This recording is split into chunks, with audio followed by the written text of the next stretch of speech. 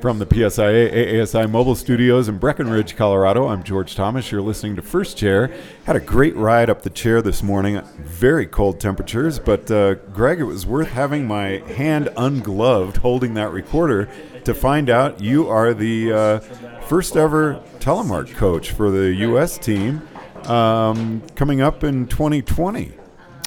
Yeah, that is actually mostly correct. Yeah. So what has actually happened is what has been traditionally the PSIA Nordic team, which encompassed both cross-country and telemark, has now been divided into two teams, the cross-country and the telemark. And so for the 2020 term, we will have a head coach for both cross-country and telemark. And so I will be the first telemark-specific coach for the PSIA national team.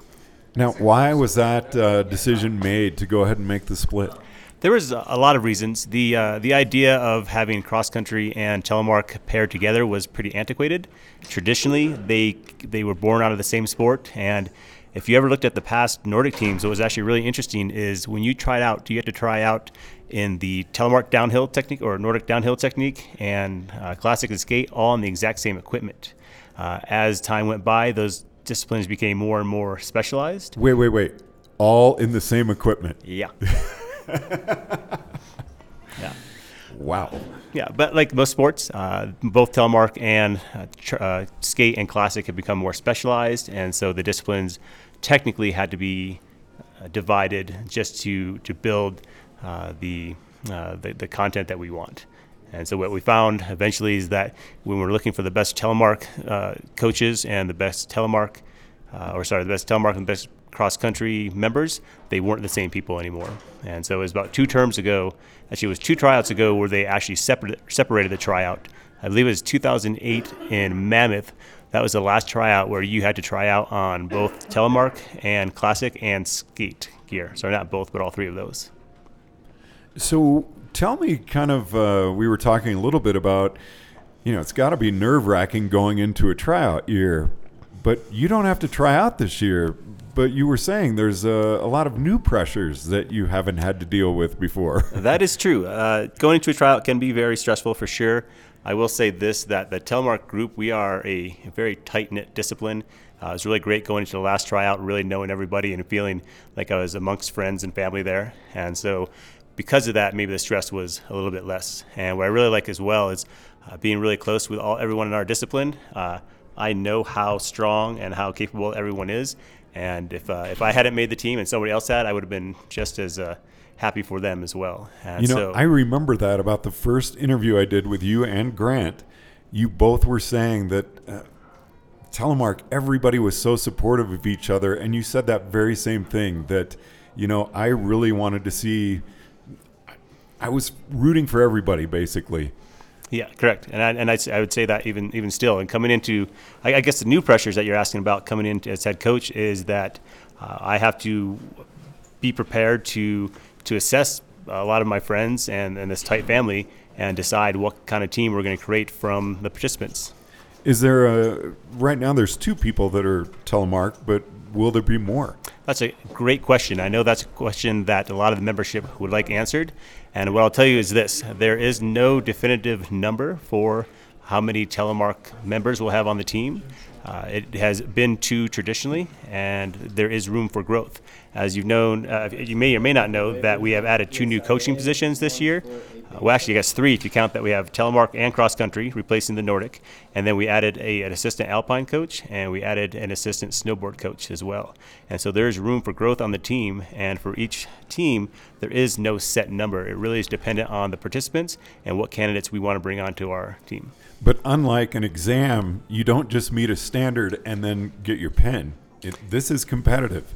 That is correct. It is competitive, and you are trying out in a variety of environments to be able to make that team. So how? I mean, you're such a nice guy. That's got to be so brutal for you. Are you the lone judge, or are you more the deciding vote?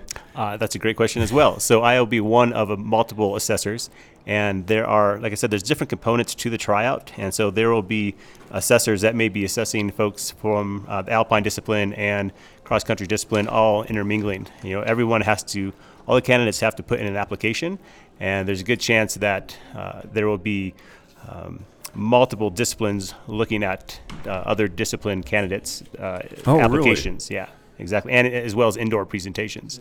And so one thing that I am tasked with is hiring at least one, if not two, selectors to go through the process with me. And that number is going to be dependent on how many people that we get that are candidates. The last tryout, we had 11 people show up to try out for the tele team, and there were 3 assessors that were specific for the telemark group.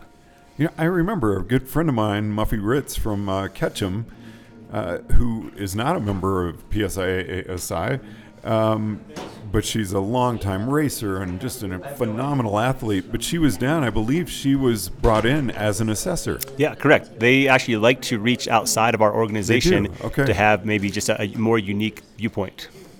So why is that? Is there something? Are they given standards that they're looking for, or how does that work? Well, depending on what they're bringing those assessors in for, they've had U.S. team coaches come in.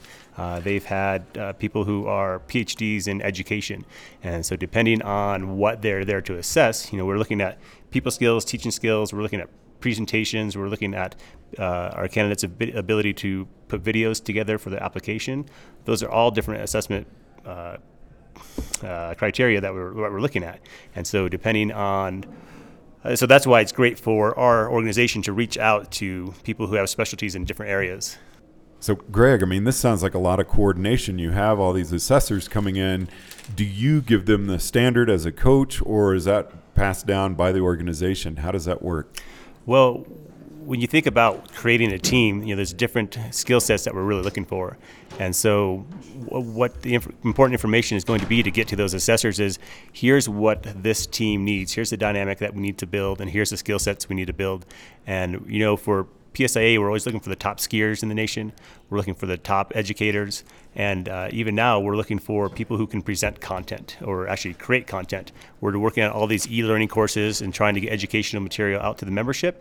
And so we need somebody who can work at that level, whether it's writing articles, building videos, and putting together manuals. So now to really put you on the spot, I got to go back to what I asked you at the beginning, is how does a guy like you've got all these friends, people that you respect and who you like. How do you make that decision? And I'm just curious how that's weighted. Mm-hmm. Well, it's the hope is that we are relatively objective. And when you're assessing, we have scorecards. And when you're listening to somebody's indoor presentation, you're putting down numbers and scoring them on that. When they put in their application and you're looking at their articles and their video that they create about themselves, you're putting numbers based on that. And so you can actually put all these numbers together and get an overall score and see who who of your candidates scores the best. And so that's kind of the objective thing. That's what you're looking for too. But as we know, it's not just about the numbers. It is also about the personality of people who are here.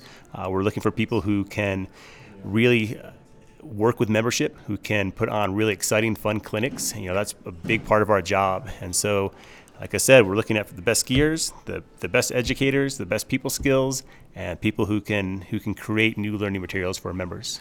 You just said a big part of your job. This is a big job. Being on the national team is a huge honor. It's a huge accomplishment, and it takes a lot of your time. Being a coach is possibly going to take even more of your time.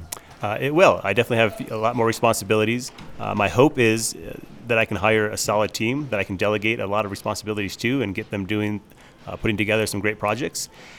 But yeah, it does take a lot more time. And for me, what I really am going to try to do is to drive the new team to make sure that we are putting out solid educational content for our members. And that's our goal coming into this next term.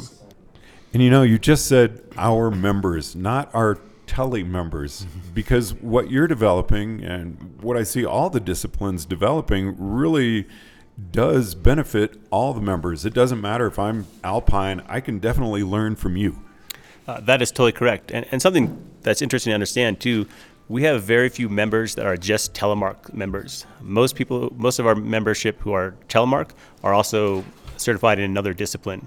I can't really think of anybody in our organization that makes their entire career teaching just telemark lessons. It's a pretty small percentage.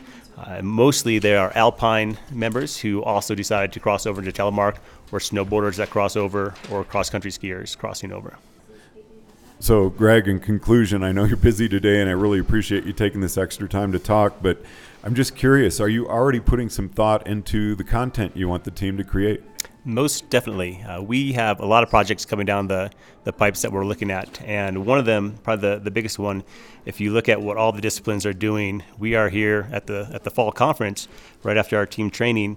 And what we're doing here is we have task forces that are putting together new learning outcomes and new performance guides so that we can recreate our national standards.